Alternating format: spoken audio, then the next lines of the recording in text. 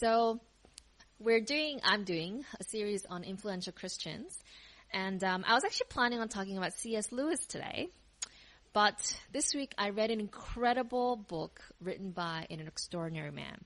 Now, Sam had recommended the book to me a few months ago, and I reserved it through my local library BorrowBox app. And finally, last Wednesday, it became available. And it was perfect timing because the issues addressed in this book are exactly what is being talked about right now in the U.S. and around the world. The title of the book is Just Mercy, a story of justice and redemption. And the picture on the right is of the real Bryan Stevenson.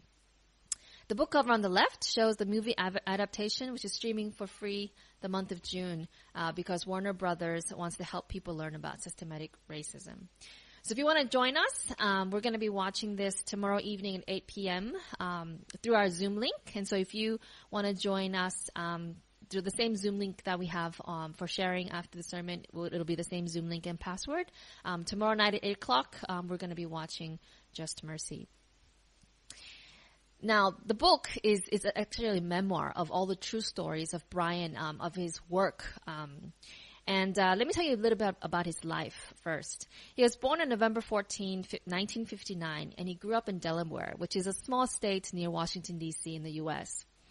Now, from an early age, Stevenson dealt with segregation and its legacy. For example, when he was a child, and he went to get vaccinated, they would go to the vaccination clinic, and all the black kids would have to line up in the back door and wait for hours while the white kids all got vaccinated first. They got to enter through the front door.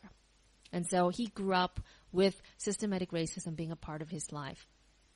He went on to study at Harvard Law School, and during a class on race and poverty litigation, he had an internship, and so he worked for the Stephen Bright Southern Center for Human Rights, an organization that represents death row inmates throughout the South. And that internship sealed his calling. He knew, this is what I want to do with my life. And so after graduating from Harvard in 1985, he moved to Atlanta, Georgia, and worked full-time in defending inmates who were unjustly receiving the death penalty in Alabama. He went on to found the nonprofit organization called Equal Justice Initiative.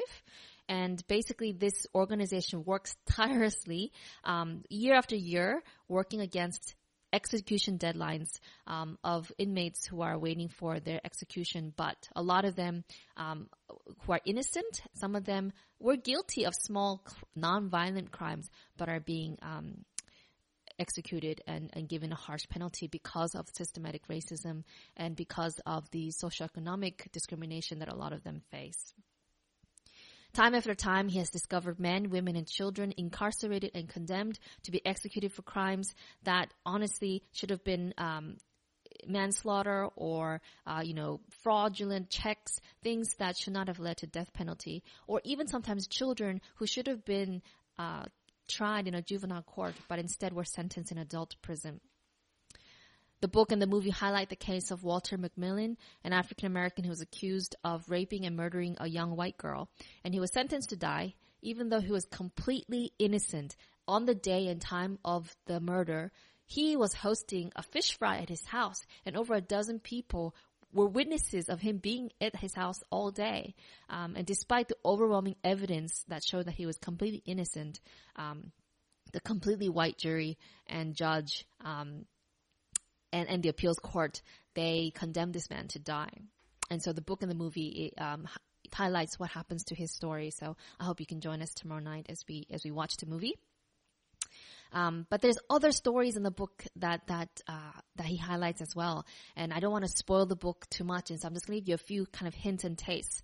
There's a little boy that named Charlie who really, grabbed my heart. He's 14 years old, and he was playing a card game with his mom when his mom's partner came home drunk. And as was his habit, was beating his mom, but this time it went too far, and she was lying on the ground, bleeding, unconscious. And Charlie thought she had died because he tried to resuscitate her and he couldn't. And while he was going to call 911, he saw a gun, and in his fear and in his trauma, he went and shot the man. And then he called the police, and the police came, arrested Charlie, 14 years old, tried him as an adult, and sent him to adult prison. And when Bryan Stevenson first visits Charlie, Charlie's like this little slender boy in this big prison adult clothes. And Charlie sits there hunched in the chair across from him. And Bryan is trying to ask, are you okay? It turned out that his mom, even though he thought she was dead, actually was alive, critical condition, but alive. So he was just saying she's in the hospital, and he's trying to get the boy to talk. What happened? Can you talk to me? How are you going? And the little boy just sat there in complete silence, staring at the wall. And Bryan, tries to get him to talk about anything, food, cars. He's like trying to get him to talk about something, and he keeps asking me, can you just talk to me? Please say something. And the little boy sits there staring at the wall. Finally, Bryan comes next to him, and he puts his arm around the little boy. And then Charlie starts sobbing. And he sobs, and he sobs, and he finally says, there are men here who hurt me every night. 3 men came the first night, many more the second night. They hurt me so much. They make me do things. And he sobbed for over an hour. And when it was time for Bryan to leave, because there's limits to how long he can be there, and Bryan has to go, and Charlie is clinging onto Bryan's jacket. Please don't leave me here. Please don't leave me here. Bryan worked tirelessly to get Charlie's case moved to a juvenile court, where he was ultimately sent to a juvenile detention facility. And Charlie had always been a good student, and so he was able to get his general equivalency degree while in detention center, where he served out his time. Not all the stories have happy endings, but for the many inmates that Bryan Stevenson visited and worked for, no matter what the outcome, they were always so grateful for this man who cared whether they lived or died, because for so many years and for so much of their lives, no one seemed to care. Bryan Stevenson was a light, a hope, a friend, a promise that there can be justice and mercy in this world. He is, to me, a true Christian. I don't know him personally, but reading his book, looking at his life, he lives out the principles of what Christ shared. Thanks to Bryan Stevenson, in Miller versus Alabama, the U.S. Supreme Court ruled in a landmark decision that mandatory sentences of life without parole for children 17 and under were unconstitutional. Their decision has affected statutes in 29 states out of 50. That's amazing. In 2016, the Supreme Court ruled in Montgomery versus Louisiana that this decision had to be applied retroactively, potentially affecting the sentences of 2,300 people nationwide who had been sentenced to life while still children. And another court case that Bryan Stevenson successfully won protected condemned prisoners who suffer from dementia. So Stevenson and his staff at the Equal Justice Initiative have personally won reversals and relief and release for over 135 wrongly convicted prisoners on death row, and hundreds of others who were wrongly convicted or unfairly sentenced. And so he continues to work and speak on behalf of the individuals who are hidden and forgotten by society, but who are never forgotten by God. For God has always cared about the marginalized. He has always cared about the poor. He has always cared about the minority. In the 8th century BC, when God's people, his own people, were oppressing the poor, right? They were oppressing the foreigners, the widows, and the orphans by systematically making it difficult for them to thrive, imposing heavy taxes on them, and then heavy penalties if they couldn't pay back their loans on time, taking away their opportunities and their freedom. And God was so angry over this. And so this is what he says in Amos chapter 5. You levy a straw tax on the poor and impose a tax on their grain. There are those who oppress the innocent and take bribes and deprive the poor of justice in the courts. And he goes on to say, I despise your religious festivals. Your assemblies are a stench to me, right? Those are fighting words. God is saying, I'm so angry that you think you can come to me and worship and sing and give me these religious offerings while meanwhile you are mistreating the poor and you are making it systematically impossible for them to thrive. He says, even though you bring me burnt offerings and grain offerings, I will not accept them. Though you bring choice fellowship offerings, I will have no regard for them. Away with the noise of your songs. I will not listen to the music of your harps. Let justice roll on like a river, righteousness like a never-failing stream. You see, it's not just about not doing wrong. It's about intentionally, proactively doing what is good, seeking justice, rebuking the oppressor, defending and pleading for those without power and voice. Isaiah chapter 1 verses 17 and 18. Learn to do right. Seek justice. Defend the oppressed. Take up the cause of the fatherless. Plead the case of the widow. Come now and let us settle the matter, says the Lord. Right? He's saying, let's go to court together. Let's settle this. Though your sins are like scarlet, they shall be as white as snow. Though they be red like crimson, they shall be like wool. So his cry echoes throughout history, pleading for us. It's not just about not doing evil, right? It's about proactively doing good, right? Seeking justice, defending, advocating, giving voice. Here's what it says in Proverbs 31. Speak up for those who cannot speak for themselves, for the rights of all who are destitute. Speak up and judge fairly. Defend the rights of the poor and needy. And that's where that title that Bryan Stevenson has of just mercy comes from. There is a justice that is merciful, right? That is compassionate. And there is a mercy that is just. Micah chapter 6 verse 8. He has shown you, O man, what is good. And what does the Lord require of you? But to do justly, to love mercy, and to walk humbly with your God. You see, at the end of the day, what will matter is how much we loved. Not how much we love our friends and family, because they love us back, and there are benefits and bonds. What will matter at the end of the day is how much we love the strangers, how much we loved those in the darkness, how much we loved our enemies, how much we loved the unworthy. Jesus said this in Matthew chapter 25, verses 31 to 46. When the Son of Man comes in his glory and all the angels with him, he will sit on his glorious throne. All the nations will be gathered before him, and he will separate the people one from another as a shepherd separates the sheep from the goats. He will put the sheep on his right and the goats on his left. Then the king will say to those on his right, Come, you who are blessed by my Father. Take your inheritance, the kingdom prepared for you since the creation of the world. For I was hungry, and you gave me something to eat. I was thirsty, and you gave me something to drink. I was a stranger, and you invited me in.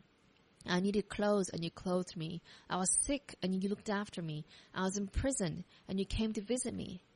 Then the righteous will answer him, Lord, when did we see you hungry and feed you, or thirsty and give you something to drink? When did we see you a stranger and invite you in, or needing clothes and clothe you? When did we see you sick or in prison and go to visit you? And the king will reply, Truly I tell you, whatever you did for one of the least of these brothers and sisters of mine, you did for me. Then he will say to those on his left, Depart from me, you who are cursed, into the eternal fire prepared for the devil and his angels. For I was hungry, and you gave me nothing to eat. I was thirsty, and you gave me nothing to drink. I was a stranger, and you did not invite me in. I needed clothes, and you did not clothe me. I was sick in prison, and you did not look after me. They will also answer, Lord, when did we see you hungry or thirsty, or a stranger, or needing clothes or sick in prison, and did not help you? And he will reply, Truly I tell you, whatever you did not do for one of the least of these, you did not do for me. Then they will go away to eternal punishment, but the righteous to eternal life. You see, Jesus makes it clear that we are held accountable for how we care for the least of these. We are responsible for the kind of community that we create. And the measure for that kind of community is by looking at the least of these, by looking at the marginalized. What is the baseline of those who live in our society? What is the not the standard of living, but what is the baseline of where we're at? In his book, Bryan Stevenson articulates this well. He says, Finally, I've come to believe that the true measure of our commitment to justice, the character of our society, our commitment to the rule of law, fairness, and equality cannot be measured by how we treat the rich, the powerful, the privileged, and the respected among us. The true measure of our character is how we treat the poor, the disfavored, the accused, the incarcerated, and the condemned. We are all implicated when we allow other people to be mistreated. An absence of compassion can corrupt the decency of a community, a state, a nation. Fear and anger can make us vindictive and abusive, unjust and unfair, until we all suffer from the absence of mercy and we all condemn ourselves as much as we victimize others. The closer we get to mass incarceration and extreme levels of punishment, the more I believe it's necessary to recognize that we all need mercy. We all need justice, and perhaps we all need some measure of unmerited grace. Grace is treating people with respect, no matter who they are or what they've done. a just mercy that treats people as human beings, equal to us and worthy of dignity, even while arresting them. On May 25th, George Floyd was killed by a police officer who kept his knee on Floyd's neck for 8 minutes and 46 seconds, despite Floyd pleading, "Please, I can't breathe." This has been the rally cry of protesters across the U.S. and in other nations. I think today in Melbourne there might be one. And all these protesters have stood up to say they're tired of the systematic racism, the police brutality, and the fear and the injustice that Black people have to live with every day. Having lived in the U.S. for most of my life, I've witnessed some of the pain and injustice and the fear that African Americans have had to endure. Other minority groups have experienced prejudice and discrimination as well, but nowhere to the scale that African Americans have in the U.S. Because the degradation of slavery has left a lasting impact in society that continue to discriminate against them in a significant way. And I know that here in Australia, Aboriginal people, individuals have experienced similar cruelty and injustice. For example, in 2015, David Dungay Jr., a 26-year-old man from Kepsi, Dingati man, died after being restrained face down. And an inquest in 2019 was shown video footage of him being restrained by up to 5 officers as he yelled, "I can't breathe." Very similar to what just happened in the U.S. as well. How many more Black lives have to die before we are willing to make lasting changes in our culture and in our attitudes? Because the truth is, prejudice exists in every heart. It's important to acknowledge that. Even if we think we treat everyone the same, the reality is that we all have implicit bias because we all grew up in a culture, in a society where there are subconscious and verbal and visual discrimination that kind of seep into our minds and our lives. I want you to take a screenshot of this slide. On the top, there's a link to an online test that you can take that help you realize your subconscious bias. Okay, I took this test and I thought I treated everyone the same. I thought I looked at everyone the same, but when I took this test, it showed that I have subconscious implicit bias. And there's a spectrum of racism, right? There's the kind of, quote, innocent or ignorant kind that just kind of assumes things, Oh, you're Asian. I cannot tell you how many times people assume that I pastor an Asian church because I'm Asian. And I have to say, no, I pastor an Aussie church that is representative of the multi-ethnic diversity that Melbourne is. And they look at me as if there's no way that I can minister to people that are not of my same skin color, right? That there's that kind of racism, but there's a whole scale, right? There's a whole scale. And I want you to later on take a screenshot of this and later on have a look, and the truth is we fall on this scale at various times in our lives. And it's important to acknowledge that we have this implicit bias. It's important to acknowledge that other people's biases and our biases can actually cause extraordinary harm for the well-being and the freedom of others. It's important to acknowledge that when we do nothing, right, even if we think we're not doing anything evil, that when we actually don't actively defend them and when we don't actively change and bring about reform in society, that we are contributing by our lack of action to a system, a culture of racism, where inequalities that are rooted within the system continue to exclude and oppress a minority group. Just ask the families of George Floyd and David Dungay, and they will tell you systematic racism can kill. So what can we do? First, we have to stop defending and arguing and acknowledge that we have not done enough, that we have failed to create a safe and just society for all, that we need to do better, that we too are in need of forgiveness, mercy, and healing. And I personally want to apologize for my implicit bias and the times when I have contributed to the systematic racism and discrimination. There's a powerful moment in the book, in Just Mercy, when Bryan Stevenson gets completely discouraged. Can you imagine day in and day out seeing just how unfair the system is and doing his best to save people, but sometimes he couldn't. There's a moment when he despite his best efforts, is so discouraged because a man is being executed and there's nothing he can do. Judge hadn't stopped it. The man is being executed. And Bryan is sitting in his office just discouraged, wanting to quit. And then he realizes something. He says, my years of struggling against inequality, abuse of power, poverty, oppression, and injustice have finally revealed something to me about myself. Being close to suffering, death, executions, and cruel punishments didn't just illuminate the brokenness of others. In a moment of anguish and heartbreak, it also exposed my own brokenness. You can't effectively fight abuse of power, poverty, inequality, illness, oppression, or injustice and not be broken by it. We are all broken by something. We have all hurt someone and have been hurt. We all share the condition of brokenness, even if our brokenness is not equivalent. Sometimes we're fractured by the choices we make. Sometimes we're shattered by things we never would have chosen for ourselves. But our brokenness is also the source of our common humanity, the basis for our shared search for comfort, meaning, and healing. Our shared vulnerability and imperfection nurtures and sustains our capacity for compassion. We have a choice. We can embrace our humanness, which means embracing our broken natures and the compassion that remains our best hope for healing. Or we can deny our brokenness, forswear compassion, and as a result, deny our own humanity. I frequently had difficult conversations with clients who are struggling and despairing over their situations, over the things they'd done or had been done to them that had led them to painful moments. Whenever things got really bad and they were questioning the value of their lives, I would remind them that each of us is more than the worst things we've ever done. I told them that if someone tells a lie, that person is not just a liar. If you take something that doesn't belong to you, you are not just a thief. Even if you kill someone, you're not just a killer. I told myself that evening what I've been telling my clients for years. I am more than broken. In fact, there is a strength, a power even, in understanding brokenness. Because embracing our brokenness creates a need and a desire for mercy, and perhaps a corresponding need to show mercy.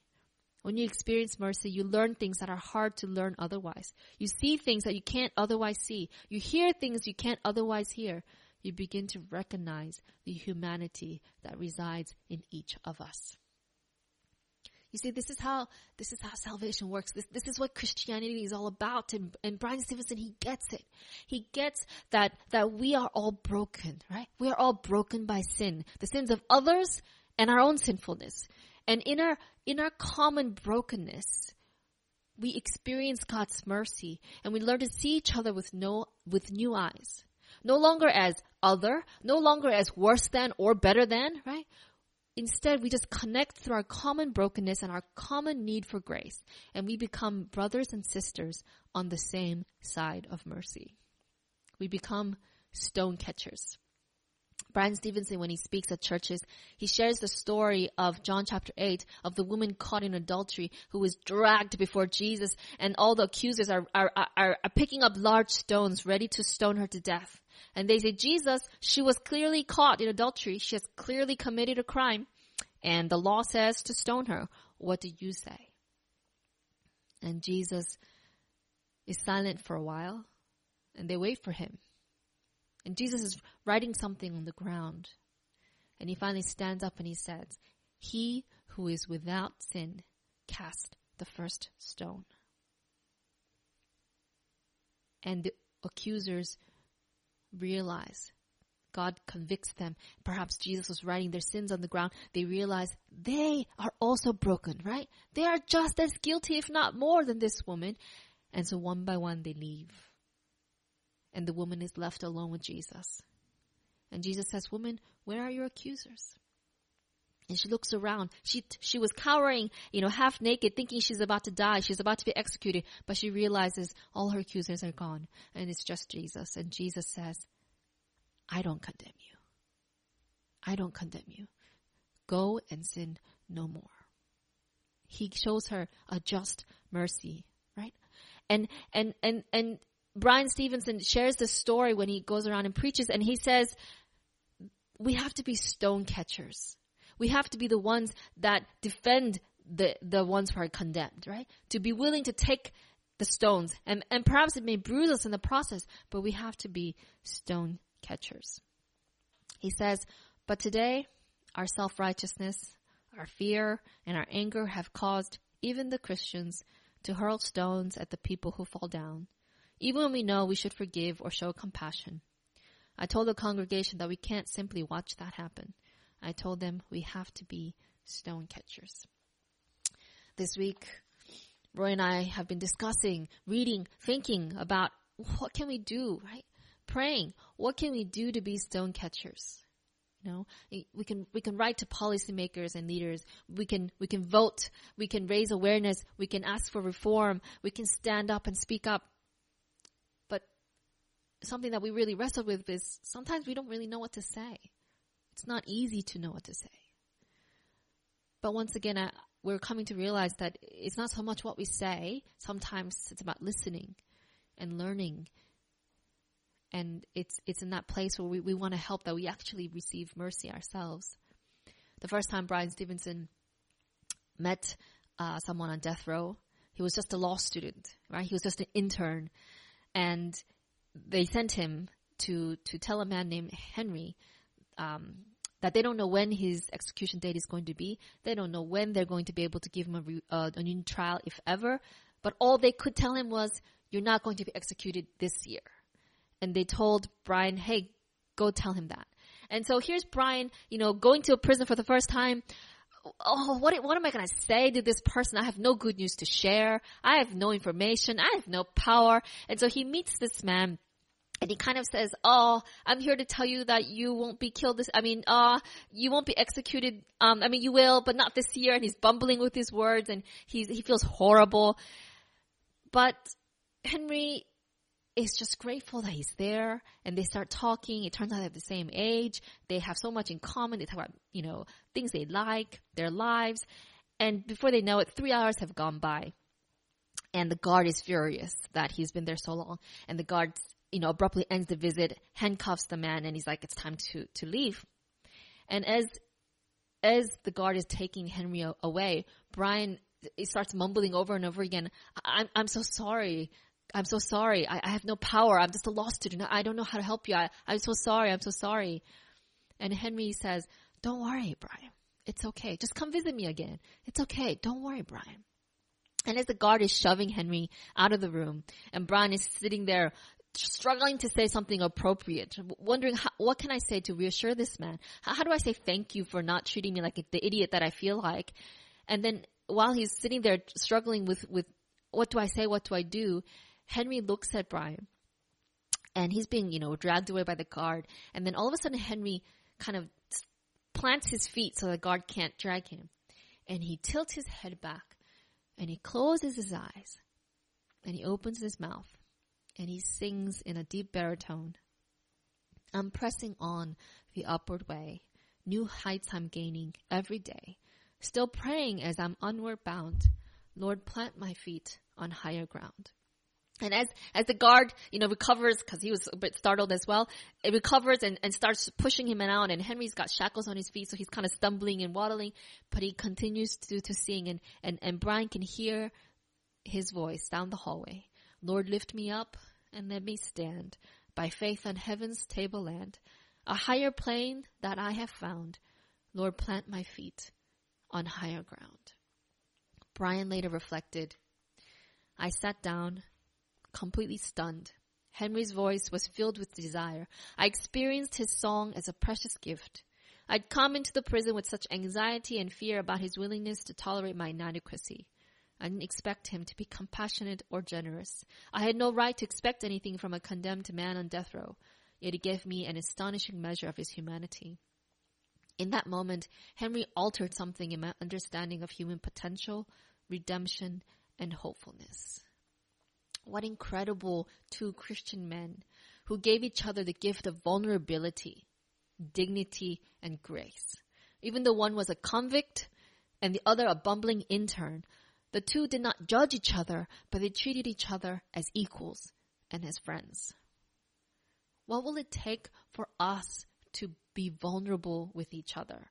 To put down our barriers and our masks and our layers and just be willing to connect through our common brokenness, through our common need for redemption.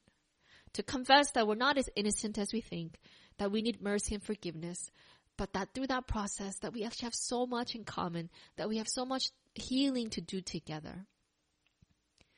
For hundreds of years, Christian slave owners went to church and they held up their Bibles and they came home and whipped the slaves and abused them. And the slaves experienced this hypocrisy, and they knew that Christianity is not just about posing in front of a church and holding up a Bible. Christianity is not just about believing in God. It's not just about knowing all the doctrines. And it's not just about, the kind of people you belong with. Christianity is about how you treat others, how you portray that Christ lives in you. One of the slaves in the 1750s wrote this hymn. And we don't know their name, but it became a very well-known song.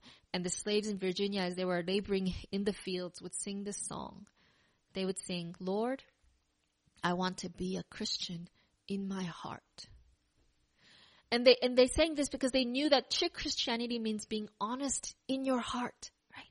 Not just on the outside, but in your heart, recognizing your brokenness, recognizing your need for mercy, and wanting to be genuine like Jesus.